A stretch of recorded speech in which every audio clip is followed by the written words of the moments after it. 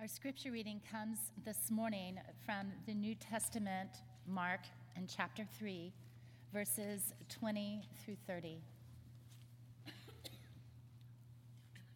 Then he went home, and the crowd came together again, so that they could not even eat. When his family heard it, they went out to restrain him, for the people were saying, "He has gone out of his mind." And the scribes who came down from Jerusalem said, "He has Beelzebub, and the ruler of the demons, he casts out demons." And he called them to him and spoke to them in parables. "How can Satan cast out Satan? If a kingdom is divided against itself, that kingdom cannot stand. And if a house is divided against itself, that house will not be able to stand. And if Satan has risen up against himself and is divided, he cannot stand, but his end has come. But no one can enter a strong man's house and plunder his property without first tying up the strong man. Then indeed his house, you will be forgiven of their sins and whatever blasphemies they utter. But whoever blasphemes against the Holy Spirit can never have forgiveness, but is guilty of an eternal sin. For they have said he has an unclean spirit."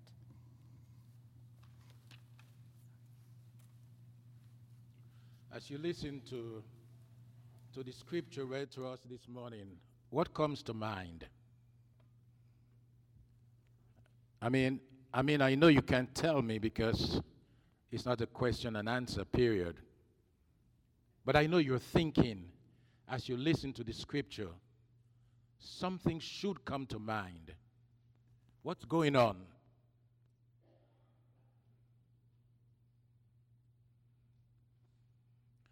Society's barometer is the family, because as the family goes, so society goes.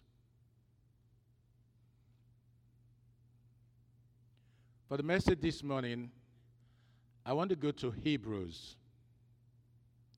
The message is based on Mark, the 3rd chapter, but I want to go to Hebrews, the 4th chapter, the 15th verse, to lay a foundation for all of us. In the letter to the Hebrews, we read, "For we do not have a high priest who is unable to sympathize with our weaknesses, but we have one who has been tempted in every way, just as we are, yet without sin." That is from the New International Version. From the Message, Eugene Peterson's translation of the Bible, the Message, this is the way it goes. "We don't have a priest who is out of touch with reality. He has been through weakness and testing, experienced it all but the sin." Now, I use that verse as a foundation for us to understand what the message is all about.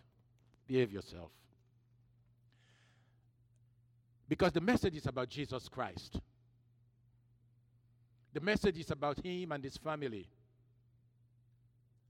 If the message is about Jesus Christ, I want us to understand that and the scripture says in Hebrews, we have a high priest who can empathize with us because he has experienced it.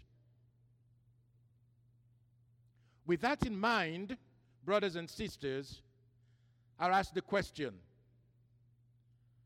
anyone here who likes to be criticized?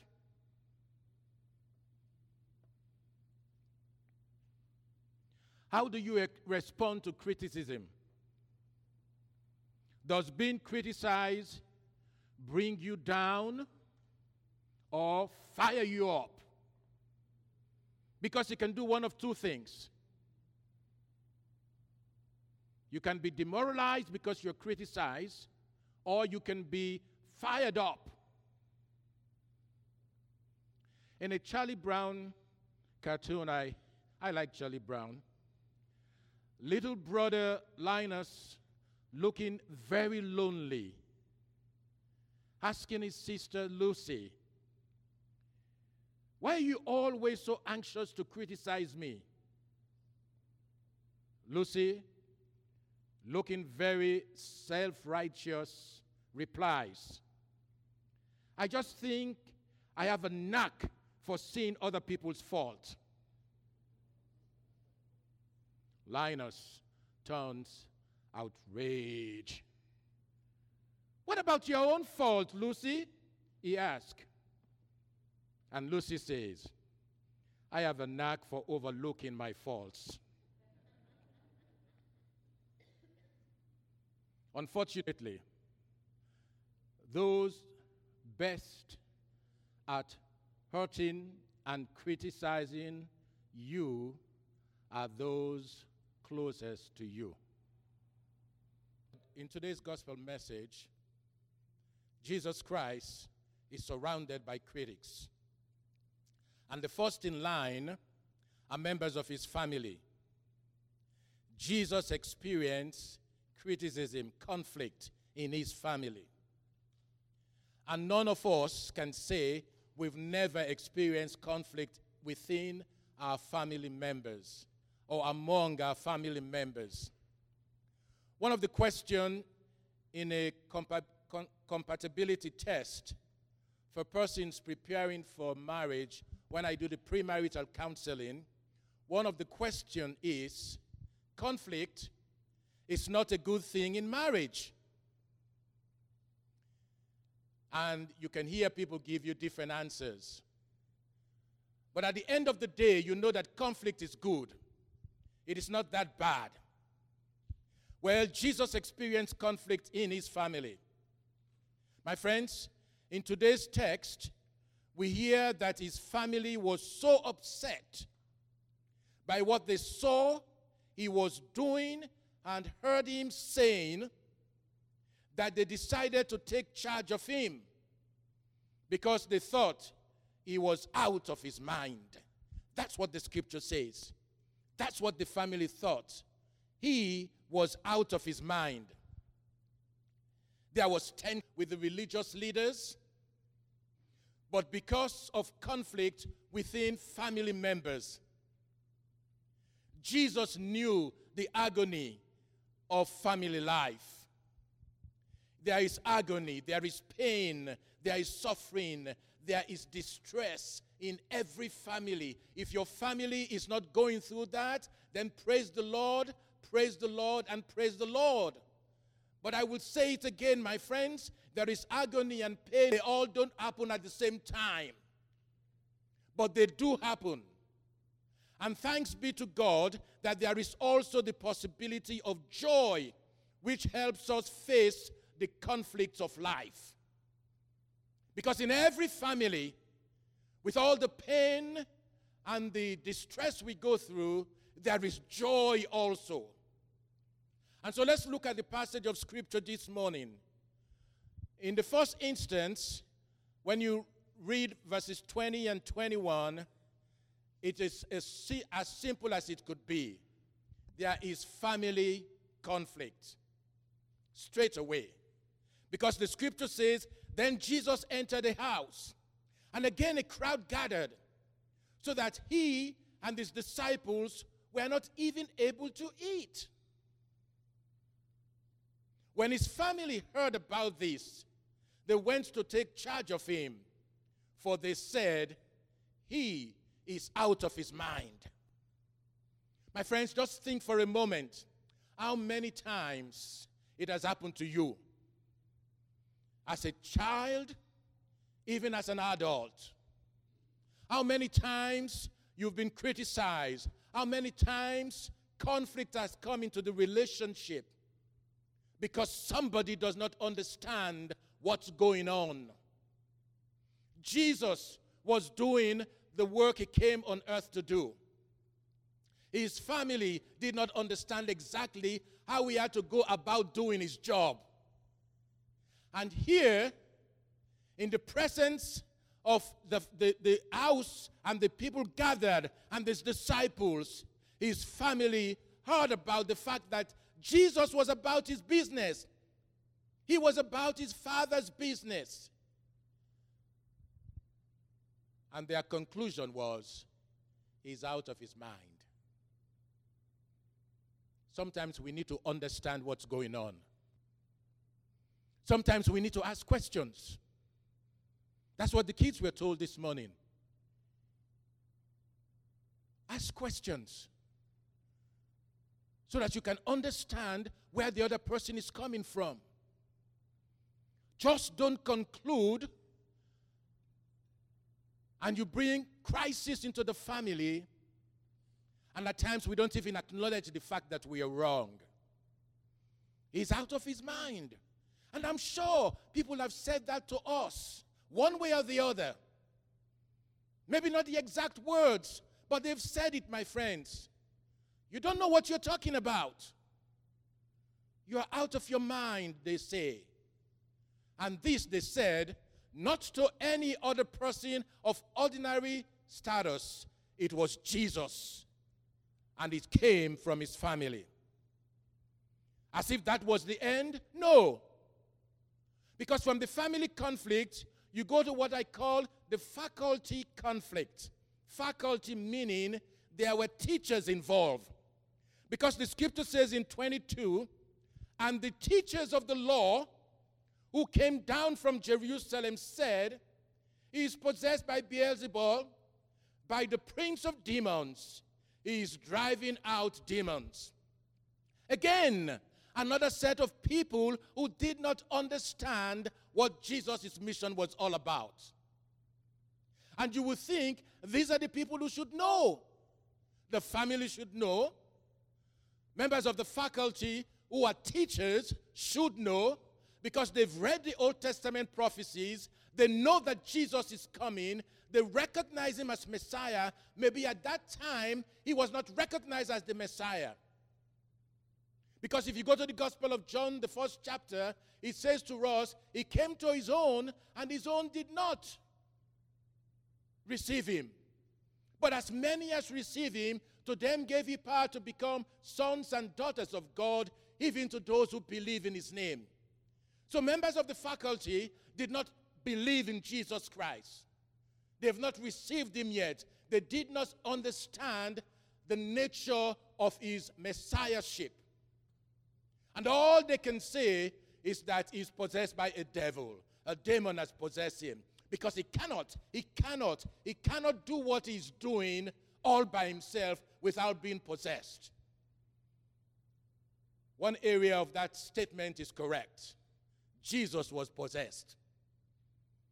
But he was possessed by the Holy Spirit. Let the church say amen. He was possessed by the Holy Spirit. Because the Spirit, after his baptism, we remember the Spirit led him.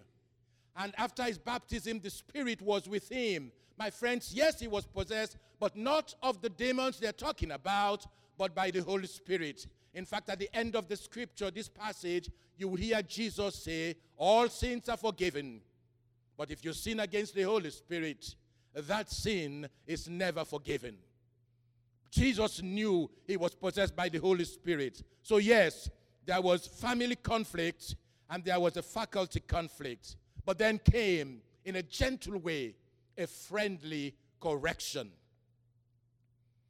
So beginning to read from verse 23, so Jesus called them over to him and began to speak to them in parables. How can Satan drive out Satan? If a kingdom is divided against itself, that kingdom cannot stand. If a house is divided against itself, that house cannot stand.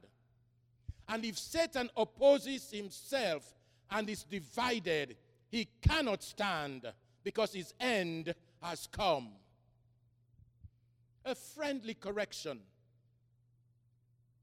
In other words, you don't know what you're talking about right now? I'm not possessed by Satan. Satan can't do what I am doing, driving out Satan. It is only the power of the Holy Spirit that can destroy the power of the devil. So Jesus is here, my friends, giving them a friendly correction. If Jesus had conflict and enmity in his family, you should not expect to escape the agony of family life. There are misunderstandings and conflict in every family.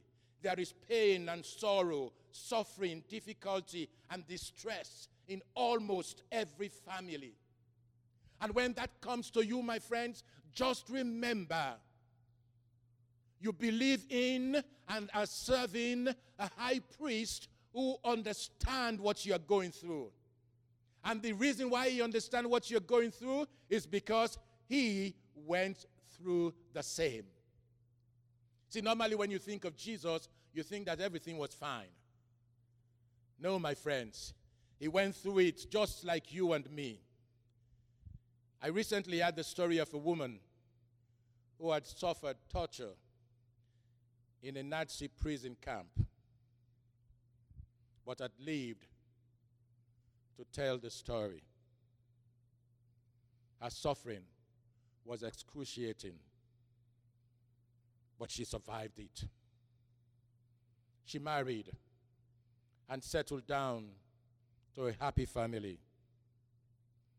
Finally, she experienced some joy in her life through her husband and a child that was born.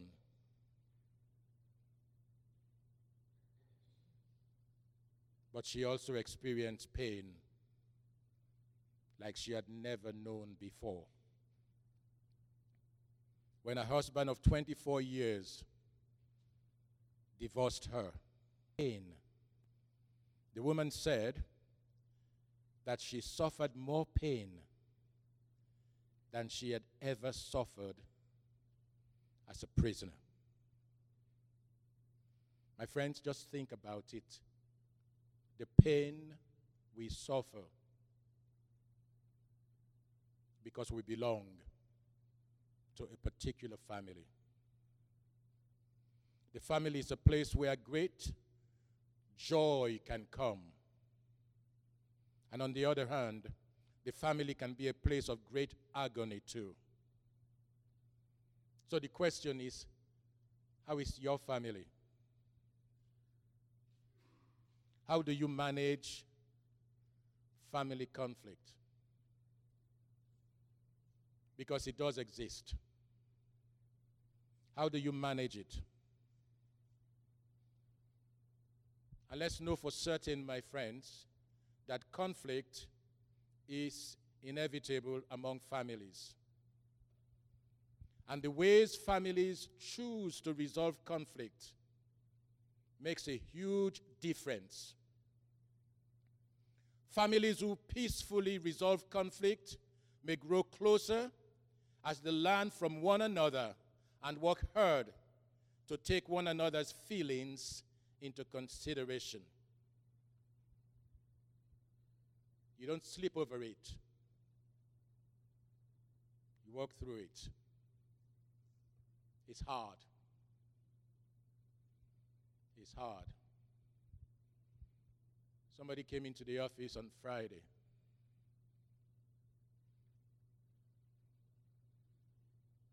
No, I think on Thursday. And we talked for a long time.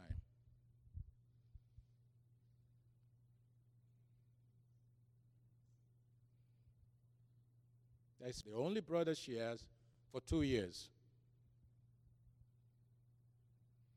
So one of my recommendations was, let's forget the sin he may have committed. Let's think about the relationship. Go and connect with your brother first. Then we can talk about the other things. So I said, just get him a card that says, I am missing my brother. And I want you to add handwritten letters on the card so that he knows you wrote it, that you miss him. And then she looked at me and said, that's hard. And then I said, God has not called us to do the easy things. Some of the things he has called us to do are very hard, very difficult. When family conflict remains unresolved, it may lead to family members harboring anger, growing resentful, and trying to force other family members to take sides. And then the family is divided. Because I am from LA, I support them. I'm from Boston, I support them. That's who we are today. We are family, United States of American citizens. We are divided today. Some of you like the sunshine kids. Some of you like the winter kids. But that's what we do within the family. We force people to take sides.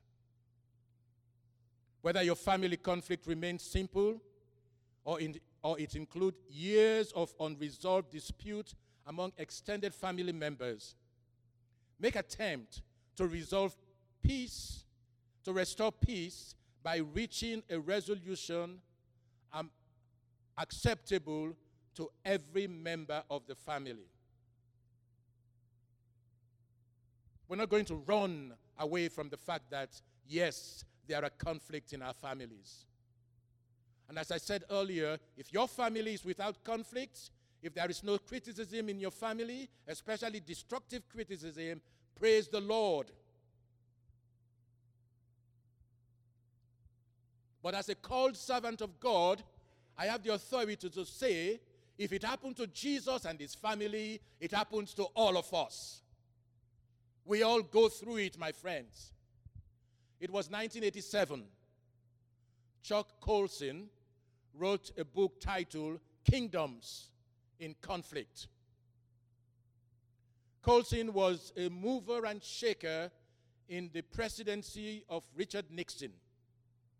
He was known as Nixon's right-hand man, and he went to jail for his role in the Watergate scandal. And it was while he was in prison that Colson had a genuine conversion experience, and today he is a leading spokesperson for evangelical Christianity. He has first an experience of a kingdom in conflict. And Jesus knew that it was only a matter of time before conflict would come between men and women who follow him. And those in position of authority. Intense commitment always bring conflict. Families are divided because of intense commitment. My friends, this is the conflict that Chuck Colson discovered in his life. Many of us face it too. Ethical decisions, moral compromise, spiritual surrender. There is a price to be paid when our decisions are influenced by greed rather than by God. John Paul Getty, one of the world's wealthiest men, said, I would trade my whole fortune for just one happy marriage. That's how tough it is when we go through conflict. there are basically three kinds of conflict. I believe that some conflicts are internal. There are conflicts that go on in our mind and in our heart. Others may not even be aware of the battle we are fighting within. And sometimes we don't even know the battle we are fighting within. But some conflicts are internal. Should I do this? Or should I do that? Should I give this up? Or should I give that up?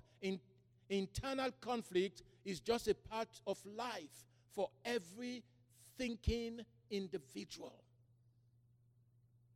You may want to run away from it, but it's there. It's part of life for every thinking individual. We go through it. We go through it. You wake up in the morning. Should I get out of bed or should I rest a little more? And tomorrow, Monday, a lot of people are going to wake up and say, should I call time out?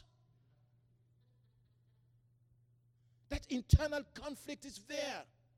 But there is also some conflict that are external. And this is the conflict between ourselves and it is people around us. Some of this conflict is necessary and it is good. When people confront us because we are standing for Christ, this is conflict to be welcomed. Because at times they do it. When we are in conflict because of pride or because we are in the wrong, this could be avoided. Yes, my friends, there is internal and external conflict.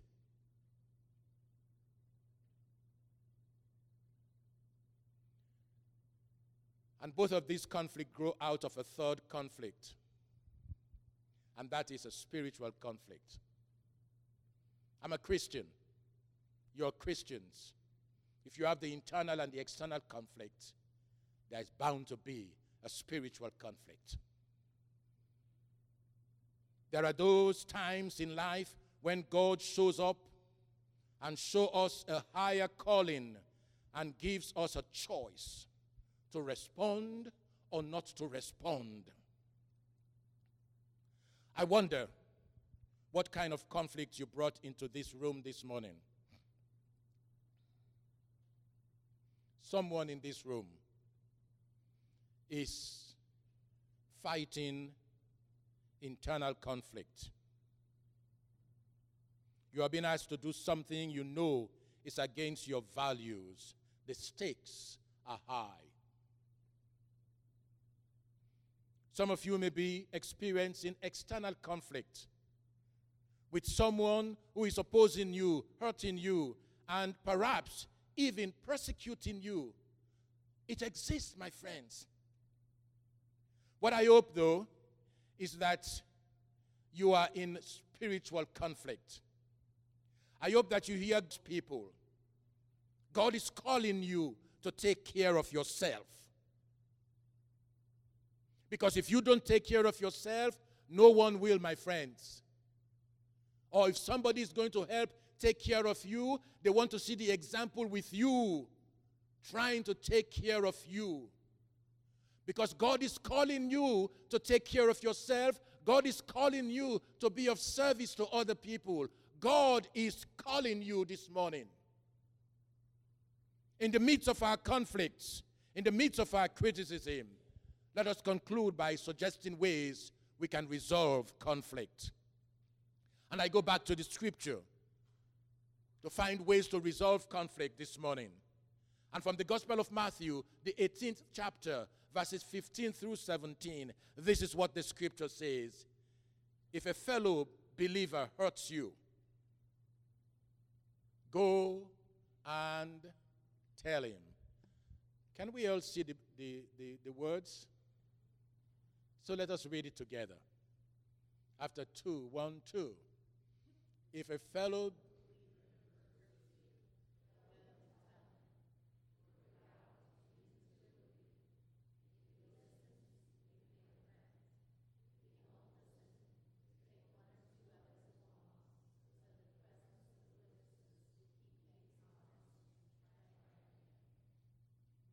That's what the scripture says. If somebody hurt you,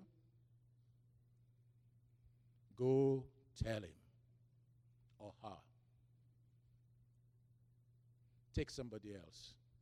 This is all Old Testament ritual that Matthew is bringing to the New Testament. Don't keep it. Go tell him. Secondly, in the scripture from James this morning, it says to you and to me, my dear brothers and sisters, take note of this. Everyone should be quick to listen, slow to speak, and slow to become angry. Because human anger does not produce the righteousness that God desires.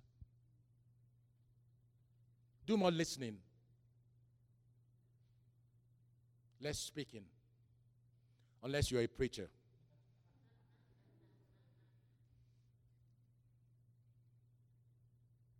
It's a simple prescription from the scripture. And finally, this morning, we read a simple passage from Proverbs chapter 15, verse 1. Let us read it together. A gentle answer turns away wrath, but a harsh word stirs up anger. Criticism, conflict, external, internal, spiritual conflict. The scripture says, take it easy. Take it easy. Take it easy. Try to understand what's going on. Try to understand what's going on. If I am going through it, am I the only one? No. My Lord and my Savior went through it, and he came out victorious. This morning, my friends, I give you that victory in the name of Jesus the Christ. Criticism, conflict, internal, external, spiritual conflict.